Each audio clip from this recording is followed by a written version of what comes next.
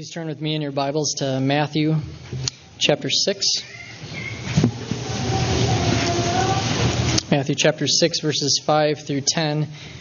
And in the Bibles around you, that's on page 811.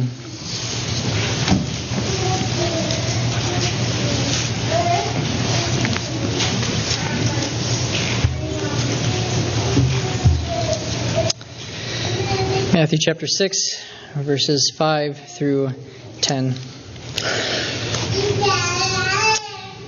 And when you pray, you must not be like the hypocrites, for they love to stand and pray in the synagogues and at the street corners, that they may be seen by others. Truly I say to you, they have received their reward. But when you pray, go into your room and shut the door, and pray to your Father who is in secret. And your Father who sees in secret will reward you. And when you pray, do not heap up empty phrases as the Gentiles do, for they think that they'll be heard for their many words. Do not be like them, for your Father knows what you need before you ask Him. Pray then like this: Our Father in heaven, hallowed be your name. Your kingdom come, your will be done, on earth as it is in heaven. Let's pray. Heavenly Father, as we come today, we come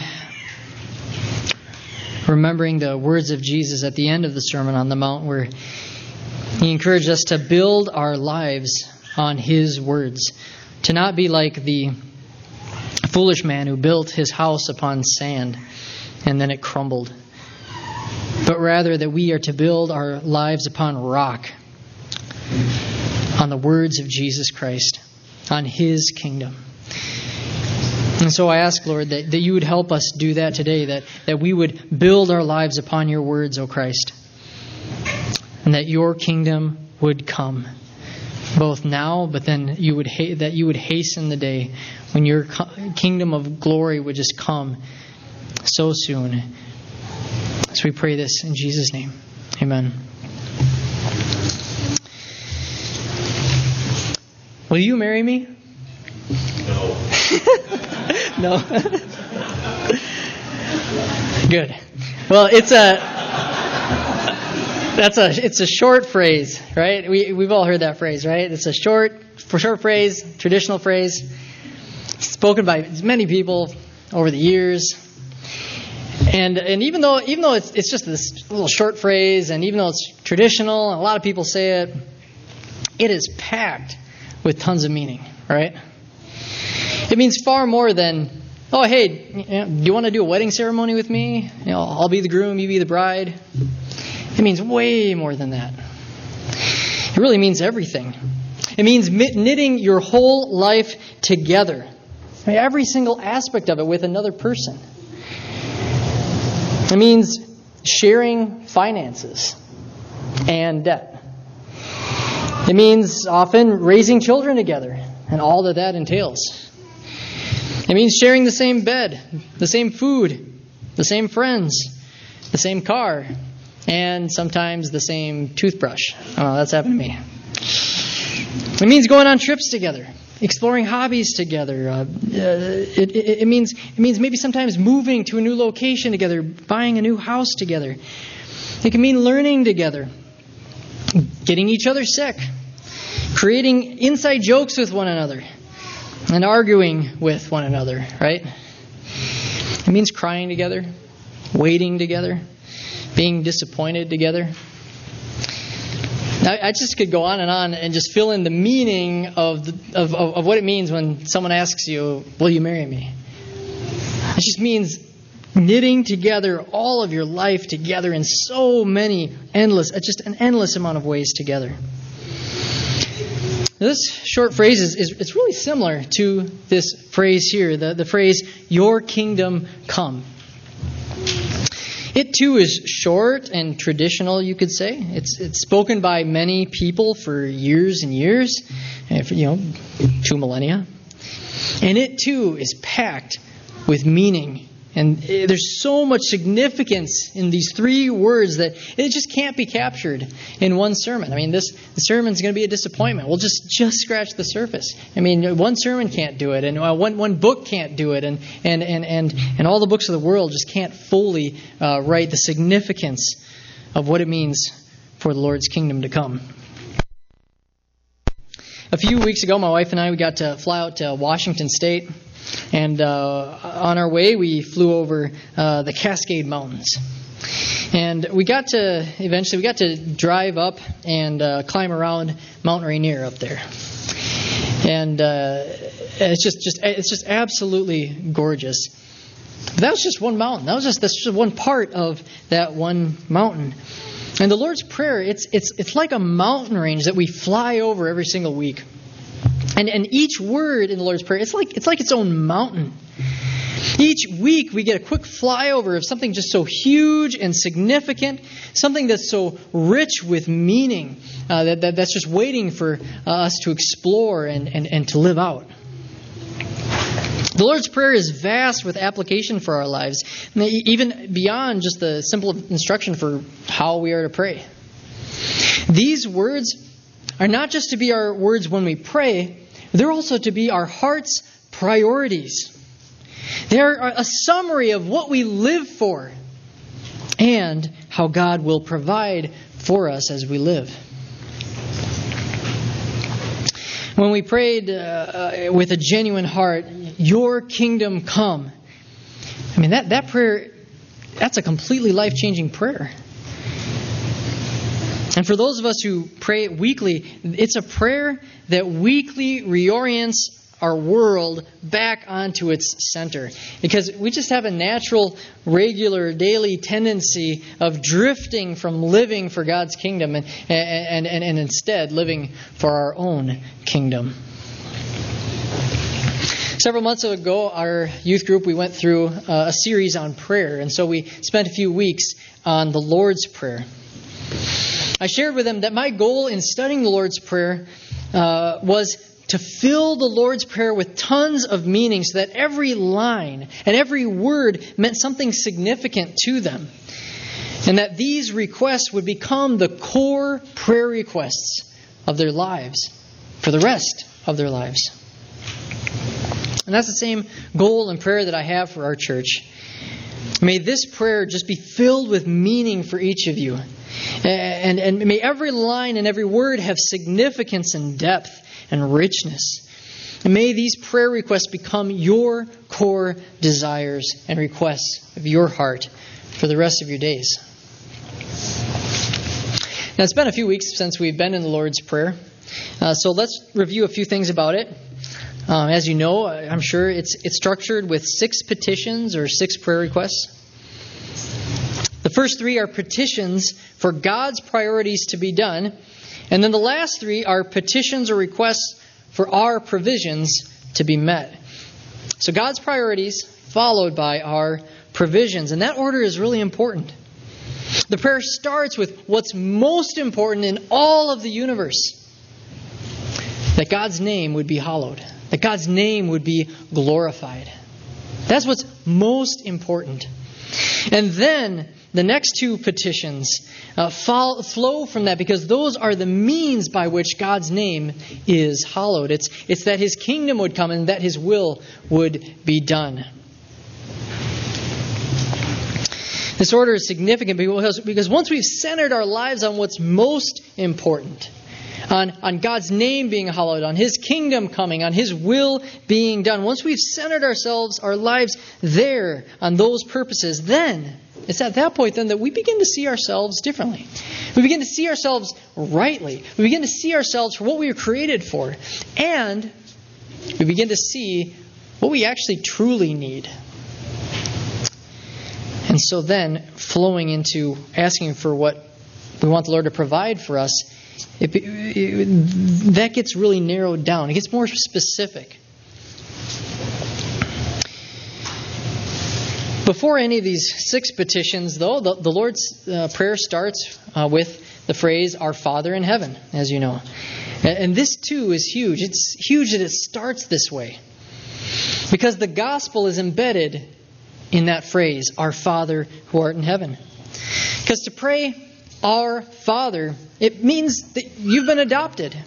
It presupposes that you have a right relationship to God, that you don't relate to Him just as your judge or just as a deity, but rather that you relate to Him as your Father. Everything's okay in your relationship with Him. You've been reconciled, and that can only happen through faith in Jesus Christ. Through Christ, we become adopted as God's sons and daughters, and we are saved from our sins. So that's a little bit of the structure of the Lord's Prayer.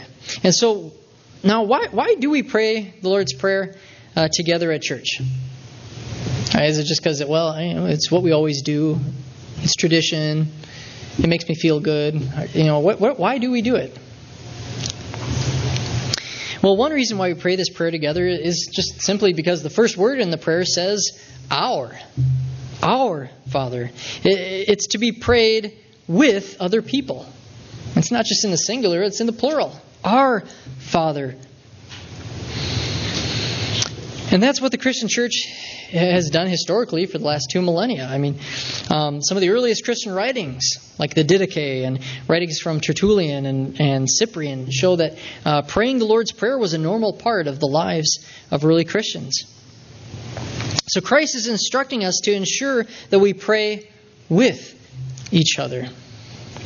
And as we pray the Lord's Prayer, we aren't just praying with each other, we're also praying it for each other.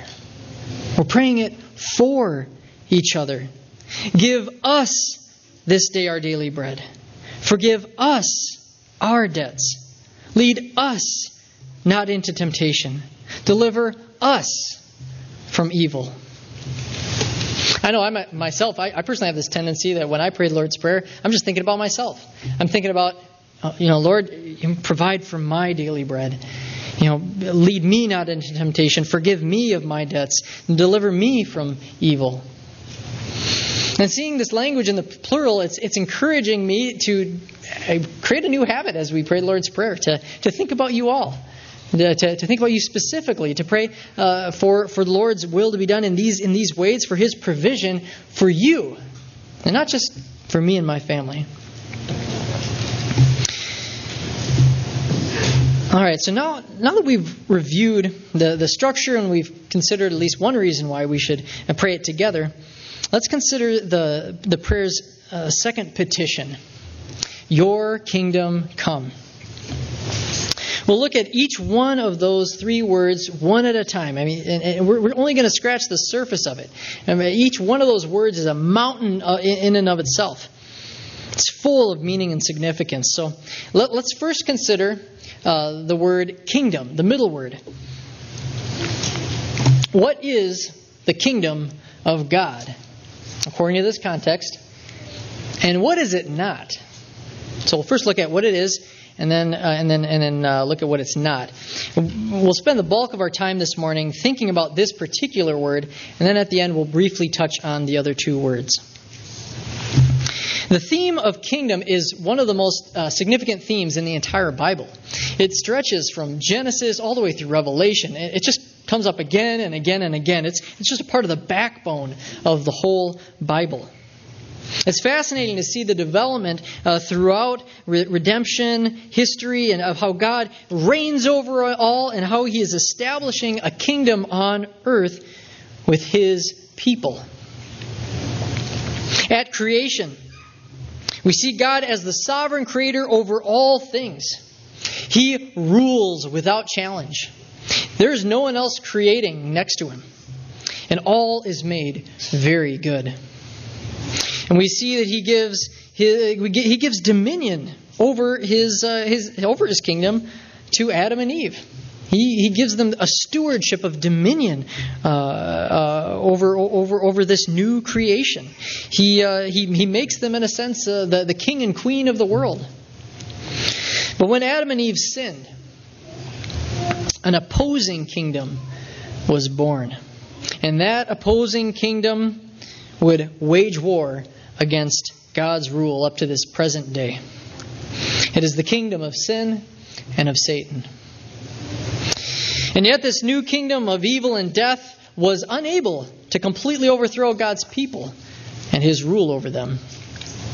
All throughout the Old Testament, and we're just painting with broad strokes right now, all throughout the Old Testament, despite the pervasivity of the depravity of the world and even the people who would call themselves God's people, we see that God still had a few people who worshipped Him. And He promised to have a people for Himself as numerous as the stars of the sky. A people who would have Him as their God. After God redeems His people from Egypt through the Exodus, we see the birth of an ethnic and geopolitical kingdom, Israel. We see that at Mount Sinai. But as we all know, throughout the rest of the Old Testament, the number of Israelites who had faith and who followed God's rule were very few in proportion to its size. And yet God always had a remnant of true worshipers. I think of Elijah. Elijah thought he was all alone. He thought he was the last. But God said, "No, I have kept other prophets as well. You are not alone. I have a remnant." Well, when Jesus shows up, the kingdom of Israel is under Roman rule. So it has little power, and the Jews are longing for a king who would reestablish their sovereignty as a geopolitical nation. Now, one of the things that Jesus teaches about most in all of His teachings, one of the most common themes is the kingdom of heaven. Now, it may have excited the Jews that He was teaching about this kingdom. That may have excited them. At first, at least. But as He continues to teach on the kingdom of heaven, it doesn't quite sound like what the Jews are hoping for. I'm going to read a few of Jesus' teachings on the kingdom of heaven. I'm going to move through them fairly quickly, so you don't need to turn there as we move along. Mark chapter 1, so the beginning of Jesus' earthly ministry.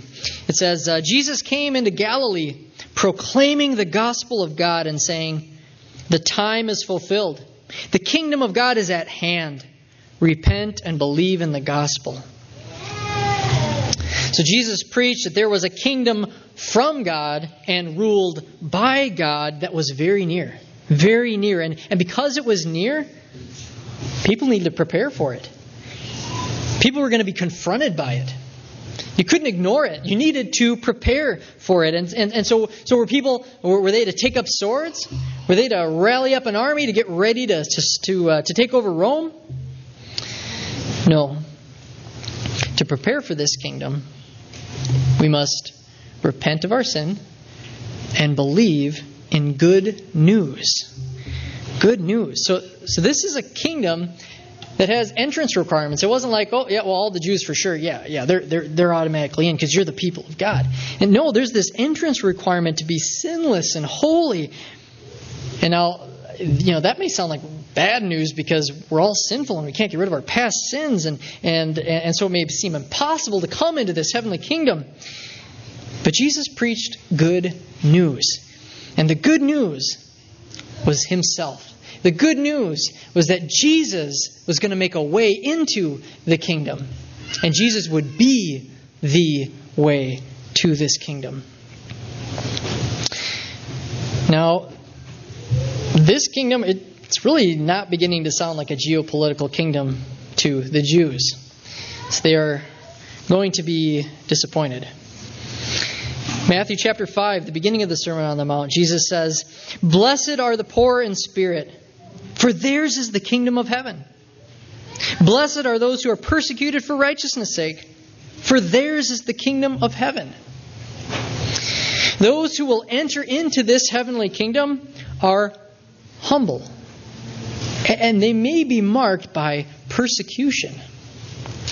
Now, this is really not sounding like a typical kingdom to the Jews who were hearing Christ at His day.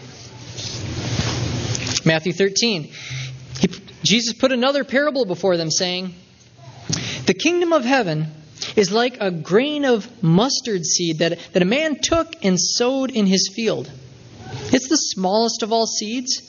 But when it has grown, it is larger than all the garden plants and becomes a tree, so that the birds of the air come and make nests in its branches. He told them another parable. The kingdom of heaven is like leaven that a woman took and hid in 3 measures of flour till it was all leavened. Jesus describes the kingdom as something with very small beginnings. But it grows and it grows and it works its way through the earth like leaven in flour. The way Jesus describes this kingdom, it makes sense of the small beginnings we see for God's people in the Old Testament and the small beginnings Jesus has with his 12 disciples. And how true it is to how much the kingdom has grown, right? I mean, the church has spread across the world to hundreds of millions of people across nations. But many of the Jews simply didn't understand this, or maybe they didn't even want a kingdom like this. They wanted worldly power now. They wanted victory and freedom from Rome now. They want to be freed from Rome like Israel was freed from Egypt. In Luke 17, the Pharisees asked Jesus when the kingdom of God would come. And Jesus answered them saying, "The kingdom of God is not coming in ways that can be observed, nor will they say, 'Look, here it is,' or 'There.' For behold, the kingdom of God is in the midst of you." So the kingdom of God is not coming in ways that can be observed. It's in the midst of you. So I'm sure this dumbfounded the Pharisees. They wanted a physical kingdom with a huge army that could overthrow the Romans and any enemy that would oppose them after that. And so what kind of a kingdom is it that you can't even observe?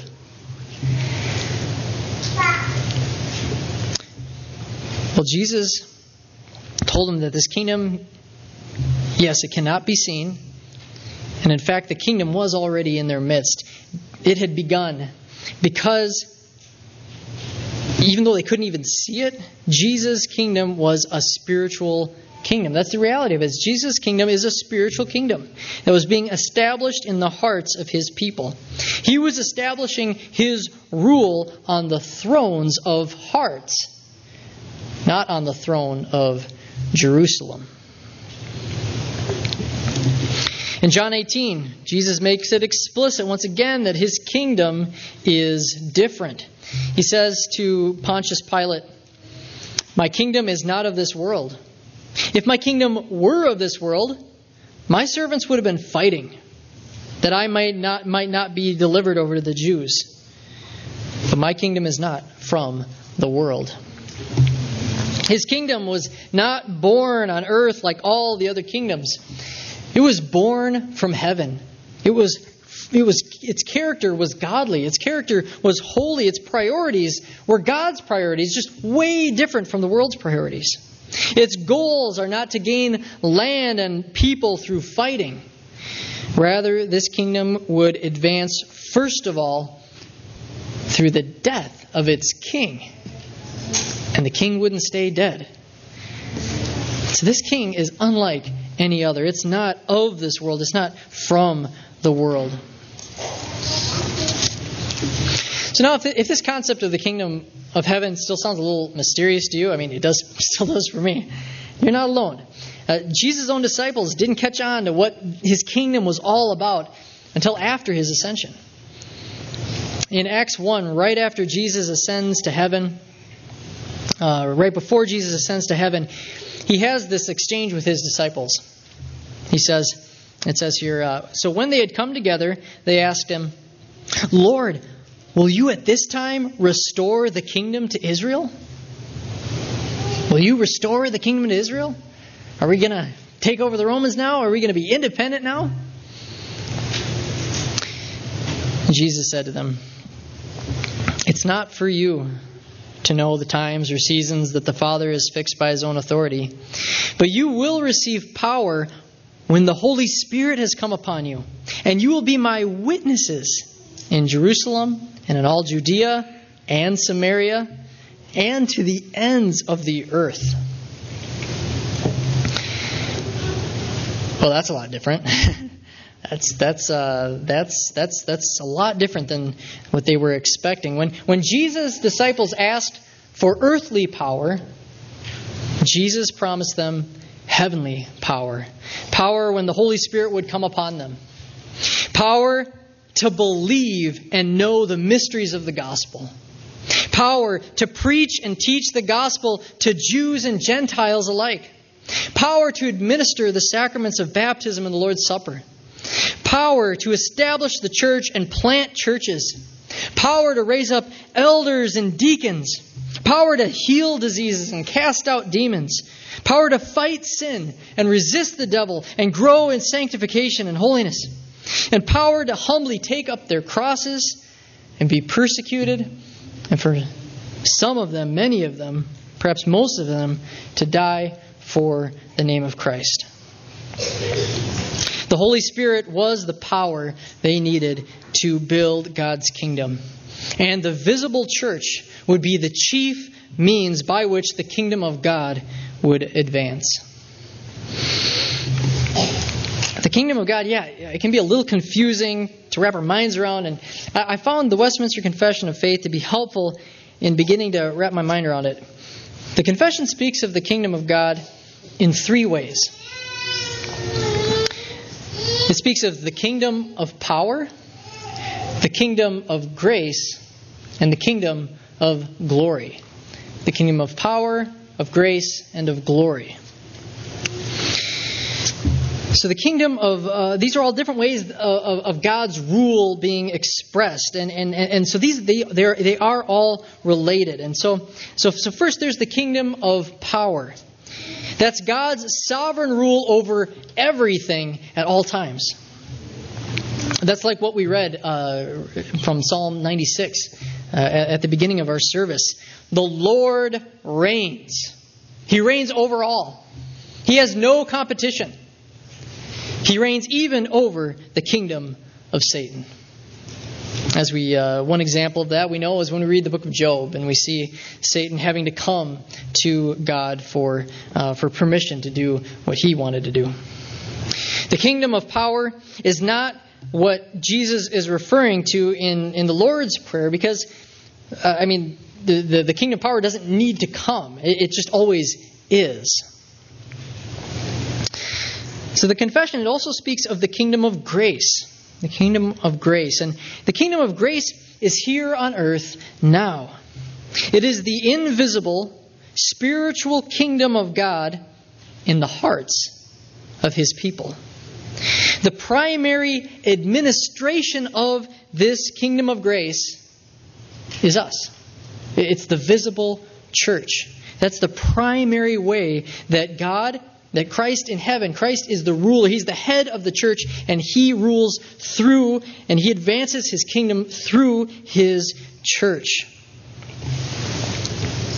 So when we pray, "Your kingdom come," we are in one sense praying for the advancement of this kingdom of grace on earth, for the visible church to grow and to be purified and to be protected.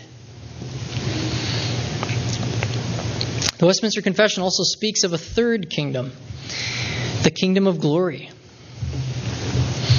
This is God's kingdom right now with the angels in heaven and with the saints who have died, who are now in God's heavenly presence. And this is the kingdom that will one day come in all of its fullness in the new heavens and the new earth at Christ's second coming. And at that time, the kingdom of sin and Satan will be destroyed. Revelation 11:15 puts this in a very interesting way, in a very amazing way. It says, "Then the seventh angel blew his trumpet, and there were loud voices in heaven saying, 'The kingdom of the world has become the kingdom of our Lord and of His Christ, and He shall reign forever and ever.'" The kingdom of the world has become the kingdom of our Lord and of His Christ. The kingdom of this world will be swallowed up by the kingdom of glory, and Christ shall reign forever and ever. That is what everything is building to. That's what this kingdom, that's what this church is building towards. That's what all this is all about. That is the fullness of the kingdom of heaven. That is the kingdom in its full flowering when it's gone from this little mustard seed to the fullness of the huge tree that it will forever be. So we've spent a lot of time now considering what the Bible says the kingdom of God is, and I hope it's getting clearer and clearer, even though it's still a very abstract concept in many ways. But let's now consider what it's not, what the kingdom of heaven is not. Many throughout church history have debated this, and there's plenty of debates on this today, and some have come to some very disastrous conclusions. First of all, simply put, the kingdom of God it's not this building. It's not brick and mortar. We could build a ton of church buildings all around and not build the church of God at all, right? This church could burn down. May never be, but if that did happen, we'd still be the church. We'd still advance the kingdom. Obviously we're thankful for this building. We're thankful for that, and it's a tool that we're able to use to advance God's kingdom. But this is not the kingdom of heaven. The brick and mortar around us is not the kingdom of heaven. And secondly, the kingdom of God is not a geopolitical kingdom. Christendom was not the kingdom of God. The Holy Roman Empire was not the kingdom of God. Israel is not the kingdom of God. America is not the kingdom of God. There have been many Christians who yes, they've been citizens of those nations, who are also citizens of God's heavenly kingdom. But to equate citizenship in an earthly kingdom with citizenship of a heavenly kingdom is to make a grave error. The second thing the kingdom of heaven is not is the kingdom is not social and cultural change. Now, what I mean by this is this does not mean that Christians cannot influence the society and the culture around us for good through political means, through philanthropy, I know so many of you work in the medical community, for instance, and your vocations, everything that you do on a daily basis is meant to help people be healthy and to live better lives and to flourish. We should definitely love our neighbor as ourselves in so many different spheres, including our vocations. We should seek the welfare of the city that we live in. But the good we do for those around us is not the kingdom of heaven if Christ's rule is not expanded to new hearts. Let's just take homeless shelters, for instance. The homeless shelters are great. Christians should start and run and volunteer at homeless shelters. But someone sleeping in a homeless shelter has not entered into the kingdom of heaven unless they've heard the gospel and believed. Then the kingdom of God has advanced. Now, homeless shelters and so many of these other different ways that we can help our neighbors around us. These are all ways and contexts that we can preach and share the gospel and advance God's kingdom. But we must not confuse social and cultural change as the kingdom of heaven itself. So there's just so many good things that we can do as Christians for our world around us. But may we never lose our focus that God's chief way of advancing the kingdom of heaven by His Holy Spirit is through His visible church. Through the ordinary means of grace. Through the reading, preaching, and teaching of God's Word. The administration of the sacraments of baptism and Lord's Supper. Through prayer. Through the discipleship of the next generation. Let's keep that as our main focus, the main mission. And let's be ready to be good Samaritans. Let's initiate being good Samaritans, even to those who will not enter into the kingdom of heaven despite our best efforts. So much more could be said about this. So much more has been written and said about this. But I'm just scratching the surface, and we will continue on here. So we've considered the meaning of the word kingdom in your kingdom come. So now let's briefly consider the next two words. Let's first consider the first word, your. When we pray, your kingdom come, it implies that there are other kingdoms. Kingdoms that are opposed to God's kingdom. When we pray, your kingdom come, we are praying for spiritual warfare.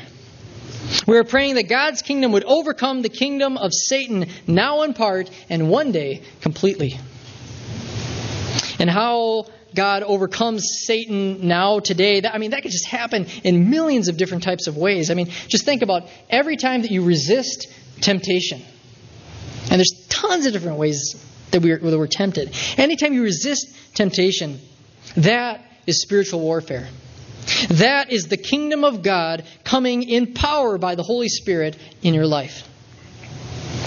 So your kingdom come is a prayer of spiritual warfare. And at the same time, we pray not just for external evil to be defeated, but also for the evil within us to be defeated. For all of our own efforts at building our own kingdoms. For those efforts that we do every single day, for those to be thwarted by God. Are you living for your own kingdom today?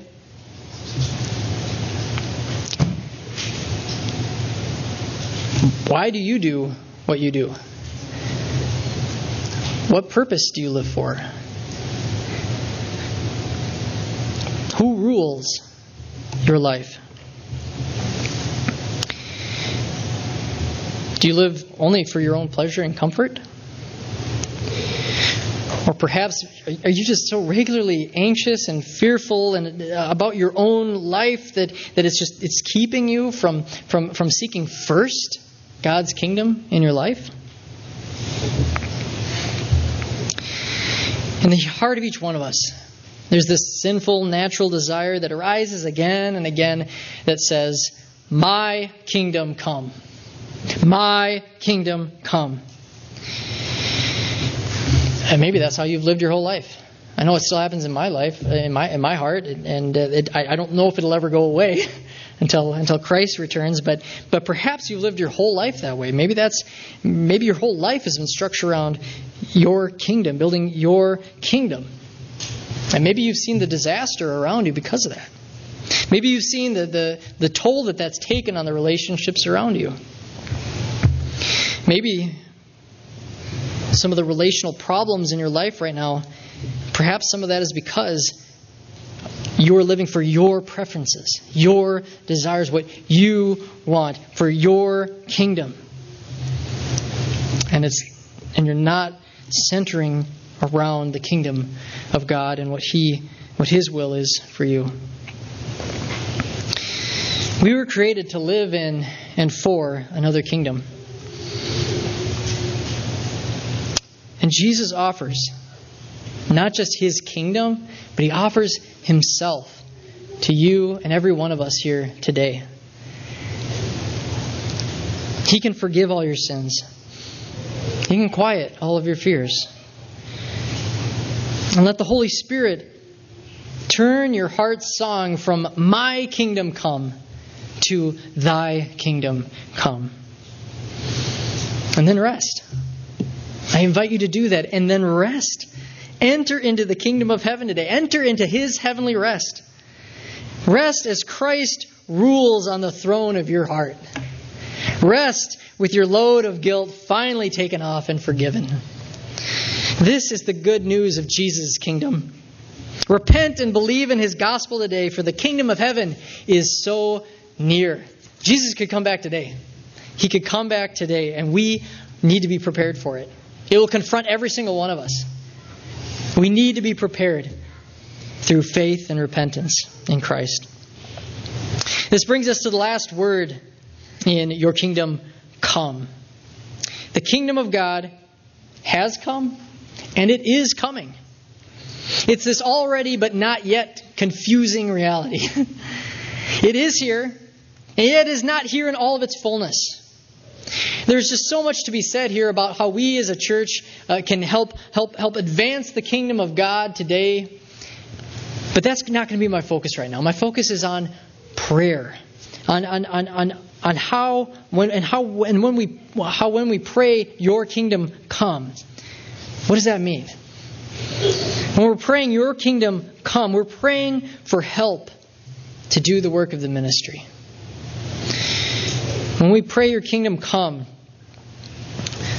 we aren't shouldering anymore all the load of advancing God's kingdom, of the whole load of everything that the church is called to do, in the different ways that we serve our church and our communities. And when we think about it, we can't advance God's kingdom 1 inch, right, without the power of the Holy Spirit. And so in the various ways that we serve here at Trinity and in our community, both formally and informally, let us pray and then let us rest in the truth that is the Holy Spirit who advances the kingdom of God. He brings about spiritual life, and we cannot do this without Him. So praying your kingdom come, it's a prayer of rest. It's a handing over to the Lord of saying, Lord, I'm discipling this person and it's weighing on me. This is really hard. Will I ever make any impact? Or I'm leading this ministry and it's just weighing on me. Will I ever make an impact? And you're able to just rest and cast it on the Lord and say, Lord, let your kingdom come. Your will be done. May your Spirit have its work and its power, His power in me and in this ministry. The kingdom of God is here, but it is not here yet in all of its glory. And sometimes we get so caught up in all the details of everything our church needs today that we forget this is all temporary. The kingdom of glory is coming soon. Jesus, the King of Kings, is returning soon. And I don't know, I'm still a young man, and I think as life goes on and you just experience more and more of the hardships and trials and disappointments and temptations of life, and you see your loved ones too enduring so much pain and dying and going to heaven. As you just keep living in this world, I think you just begin to more and more just pray for the Lord's return. You just begin to want it more, and you become more dissatisfied with what the world's trying to sell you. So may God wean each of us off of our love for the world so that we may more heartily pray, come, Lord Jesus. Let me end now by praying part of the Heidelberg Catechism on this petition for God's kingdom to come. So let's all pray. O Lord, so govern us by your word and Spirit that we submit ourselves to you always more and more. Preserve and increase your church.